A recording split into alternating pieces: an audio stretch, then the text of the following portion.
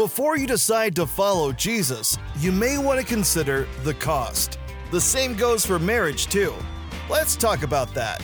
Hi, I'm Josh. Welcome to Honestly Radio.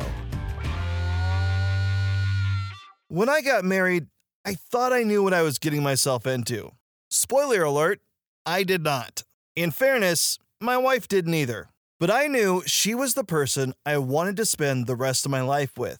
And so, in front of God and our family, we pledged to love each other no matter what. And after 12 years and 6 months, we have explored the depths of what, no matter what, really looks like.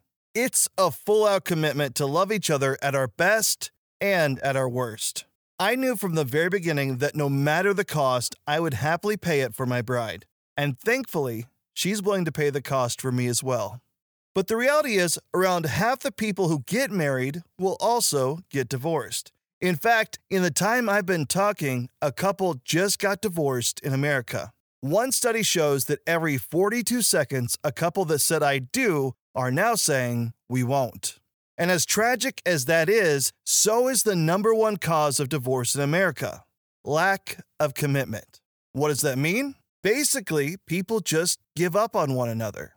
They say, "Not worth it," and leave. And I have to wonder, did they really count the cost of marriage, or did they get caught up in the emotion, the feelings, and the idea of a person, rather than what it would actually cost them to live sacrificially for another someone for the rest of their lives? And before I go further, I want to say this isn't always mutual. It just takes one partner to give up, and that happens far too often. So if you are facing a life-changing commitment, I urge you to really carefully count all of what it will cost you and really evaluate if you're willing to pay that for the rest of your life. And as crucial as this is in marriage, it's just as important in your faith. Because just as your spouse doesn't want half of you a third of the time, Jesus wants you to surrender your whole life if you want to follow him. We see this example in Matthew chapter 8, verse 18. To set the scene, a humongous crowd was following Jesus as he healed people with leprosy, a Roman officer's servant who was paralyzed with terrible pain, Peter's mom with a fever, demon-possessed people, and all the sick people who came before Christ. Jesus was pouring out his life for others so that they might experience the miraculous touch of God. And because of his humanity, he was desperately tired. But you can also imagine the excitement that had built up as person after person was healed, the emotion that filled the people as they experienced something that had never happened before. And when it was time for Jesus to leave, we see two men respond. The Bible says, when Jesus saw the crowd around him, he instructed his disciples to cross to the other side of the lake. Then one of the teachers of religious law said to him, "Teacher, I will follow you wherever you go." A quick note, this was an incredible moment. One of the men who had opposed Jesus was now willing to leave everything to follow him, to break rank with his fellow teachers. And Jesus is not complaining or trying to discourage the man, but rather he wants to know if he has really considered the cost, the suffering and sacrifice that would follow this commitment. It's really easy to say yes to Jesus when you're caught up in an emotionally charged moment, when we're surrounded by crowds of people who are united in worship and praise. And that's what this teacher had experienced, being one of the crowd who was amazed at what Jesus was doing. But Christ wanted to know, will you love me, serve me, and follow me when there's no longer the cheers of the crowd, no longer the praise of the people, when things get really tough, dirty, and not very glamorous? But Jesus replied, "Foxes have dens to live in, and birds have nests, but the Son of Man has no place even to lay his head." And with that, the man turned away, because he hadn't counted the cost, and now that he knew it, he wasn't willing to pay. Another of his disciples said, "Lord, first let me return home and bury my father." A bit of clarity here. This does not mean the man's father was dead. "I must bury my father" was a common expression at the time for, "Let me wait until I receive my inheritance." He's telling Jesus, "Hey, I got some money coming my way. I don't want to miss out on this. Is it okay if I just hang back until I collect? Then I'll go." But Jesus told him, "Follow me now. Let the spiritually dead bury their own dead." I love the way Christ would speak.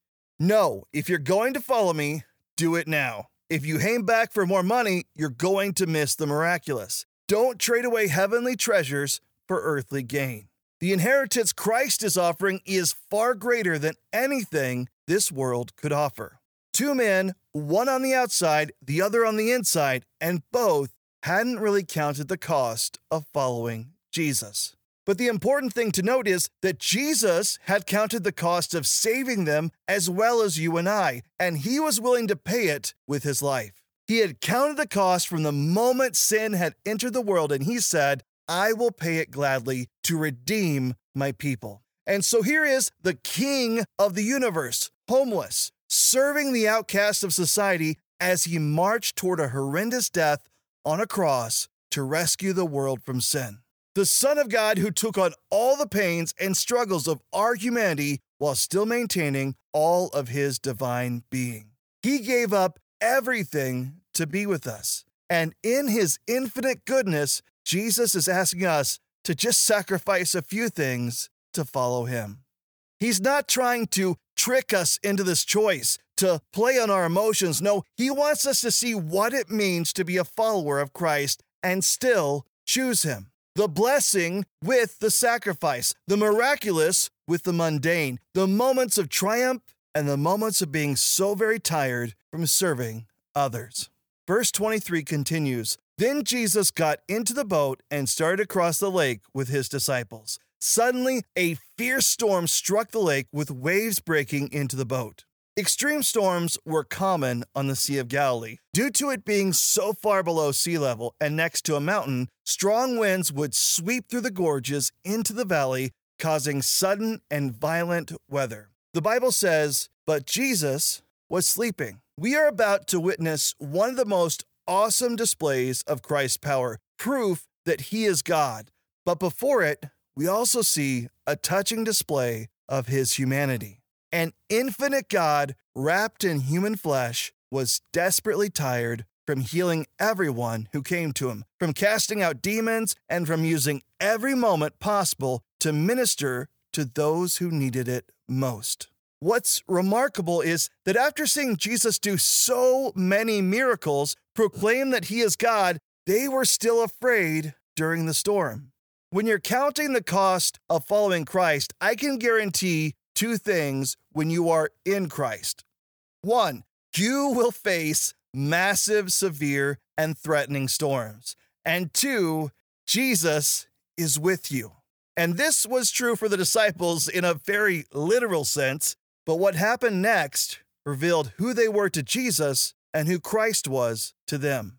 The disciples went and woke him up shouting, "Lord, save us, we're going to drown."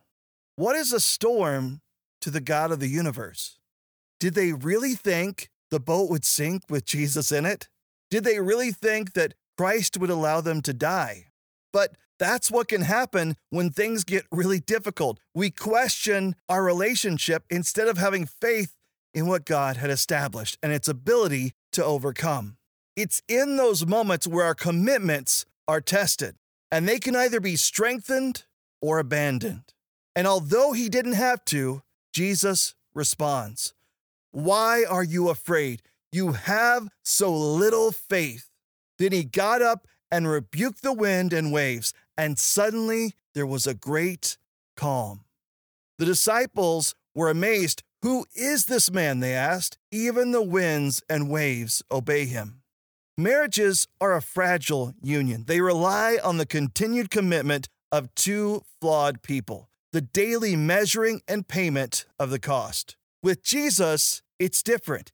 He has already weighed everything we have ever done, and still, he chose us then, and he chooses us every day of our lives. He counted that cost, and he pays it gladly with his life. Now, the only thing left is for us to count the cost of Christ and truly examine whether we are willing to pay whatever it takes to follow Jesus, to examine our hearts and see if we truly know him and acknowledge him as our Lord and Savior, or if we're more like the dumbfounded disciples in the boat who are still wondering Who is this man? Jesus shared the depth of his commitment with the disciples who would choose to remain at the end of his time on earth. We see this in Matthew chapter 28, verse 20. Jesus says, "And be sure of this, I am with you always, even to the end of the age." Jesus never changes. He is the same yesterday, today, and forever. This is not new information he is sharing. It's the reaffirming of who he is. When he says, "I am with you," it's a beautiful echo of the beginning of Matthew's gospel, when we're introduced to Jesus as Emmanuel, or God with us. And Christ reaffirms his great commitment that he remains with us. I pray that you would fully embrace that truth, and in light of who Jesus is, fully commit to following Christ after carefully weighing the cost and being willing to pay it gladly. Thank you for joining us on the podcast. Now is a great time to explore God's Word yourself by reading Matthew chapter 8 on your own. If you need a Bible, just tap on the link in the Honestly Radio Instagram or Facebook page. We have free resources for you, as well as ways to connect and download the podcast. I want to encourage you to seek God daily through prayer, the Bible, and through attendance and service at a local church. Allow Christ to begin building your faith. Thank you for joining us on Honestly Radio. Remember, live honestly, be blessed. We'll see you next time.